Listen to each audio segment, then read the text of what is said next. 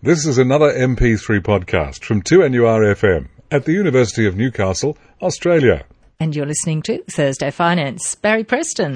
And we're lucky today to have Diane Jones. And Diane Jones is a Financial Information Services Officer with Centrelink.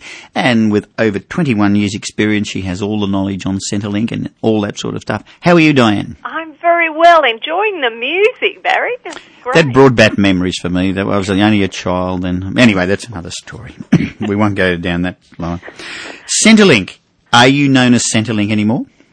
Yes, we are, but there have been some changes from the 1st of July that Centrelink, as well as Medicare, Child Support, Commonwealth Rehab Service and Australian Hearing, have now been integrated into the Department of Human Services. So we're still known as Centrelink, but we're part of the Department of Human Services. And you're all in the one building, is this correct? No, Not we're yet? still separately, but the aim of integrating our services are to improve and streamline access to government services.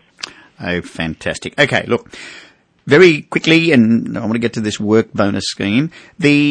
One of the things that I found, fact sheets on the Centrelink website, they are great. They can help you with a lot of things. Yeah, the website, which is centrelink, one word, .gov.au, is an excellent up-to-date source of information about Centrelink payments and services. There's lots of publications, forms, brochures and the fact sheets, and all the information we'll be talking about today is certainly on the website, and yes, you can definitely download that if you wish. Fantastic. Now look, let's assume I'm getting a Centrelink pension. Can I remain in the workforce? I guess the first thing is for the age pension, a lot of people think you need to be retired, and that's not the case. But the age pension, the amount that we pay people does depend on their employment income plus other assets and income that they have. That can reduce their rate of payment. And what's it called, this thing now? Is it? Well, from the first of we've had a work bonus since 2009, but there've been some improvements to it from the 1st of July.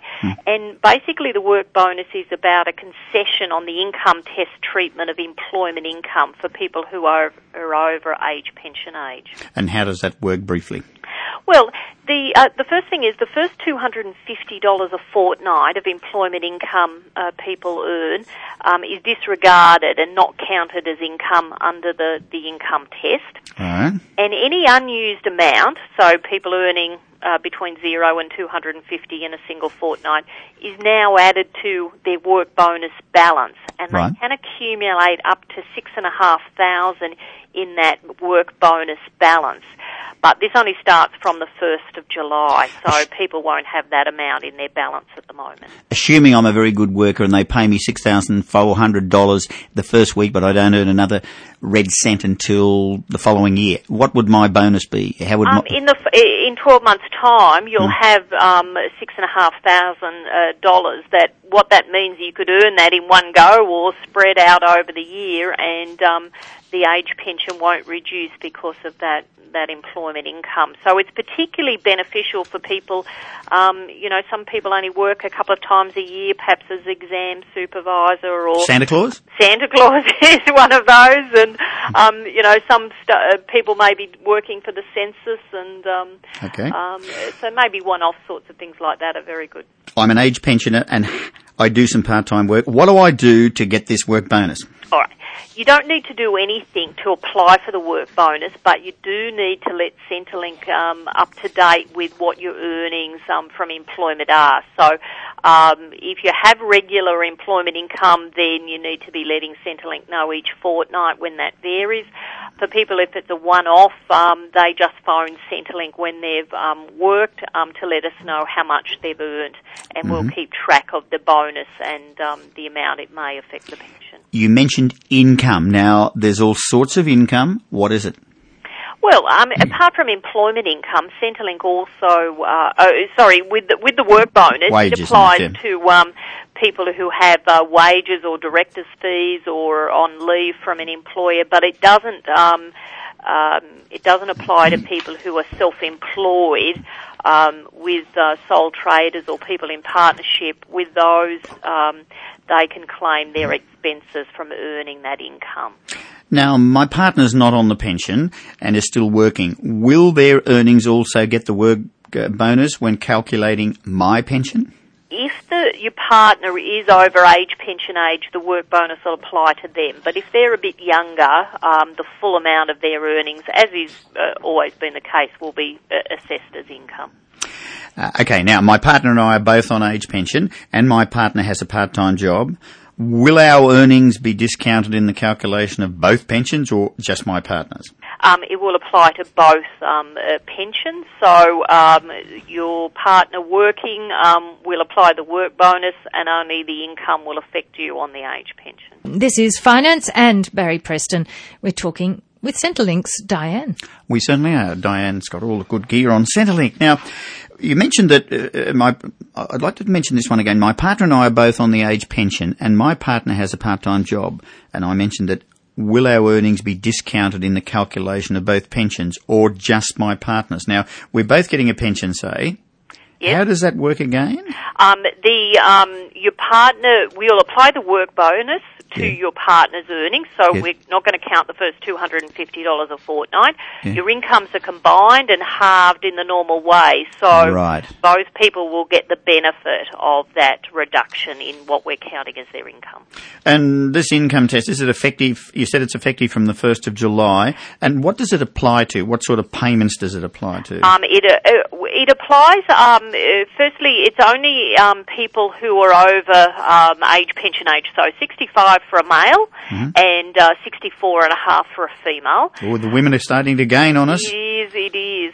But, you know, whether you're on an age pension or some people remain on a disability pension or a carer pension, once they're pension age, then it applies as long as the person working is over pension age. Okay. Now, if I sell my home, what effect will that have on my Centrelink situation? Very common question that we get here at Centrelink because I guess as people get older, they find to change where they're living. So the first thing is that if you're planning to buy or build another home, then Centrelink exempts the money as an asset for 12 months, or in extreme cases where you may have had problems up to 2 years. But that doesn't mean that it won't reduce the pension, because if you've got the money in savings or investments, then we're still going to be deeming or counting some interest on that money until you've used it on buying or building another home. And how does that deeming work? So deeming just means that it doesn't matter what interest rate you're making on the money. Centrelink has a set interest rate that we deem or presume you're earning. Now, at the moment, that's 3% on the first $44,600 for single people. For couples, the first $74,400 you're deemed or presumed to earn 3% interest. Now, once you've got more than that invested, then the deeming rate is 4.5%. So, you know, it's possible to get higher interest rates than that, but Centrelink only counts the deeming rate. Oh, so if I'm clever enough to get 7 or 6% on that full stop, you guys will only count the 3% and the 4%, so that doesn't come in anywhere else. That's correct. So it's worthwhile looking at that. Well, you know, making the best interest rate on your money is going to be to your advantage, because you're not going to lose any Centrelink payments as a result of that. Now, a lot of people don't understand that the money that Centrelink is using is not government money, it is taxpayer money. Now, what can I do if I know someone is misusing Centrelink services? I know fraud eventually affects all of us, and we've got to try and stamp as much out as we can. People who deliberately give Centrelink false information certainly risk prosecution and a criminal record. And so, yes, there is a fraud tip-off phone line specifically for people who think someone is doing the wrong thing and want to report them. You can do that anonymously or provide your details. So the phone line for people to report something is 131524. 131524. And I think, look, we're not becoming a nation of dobbiners, but it's really affecting everybody, this fraud. We've got to try and stamp it out as much as possible. Yeah. Last but not least, one should try to get the information off the web before phoning, because, you know, there's a lot of people phoning, and obviously there's only a set number of people that can handle the call. So the website is a good place to go.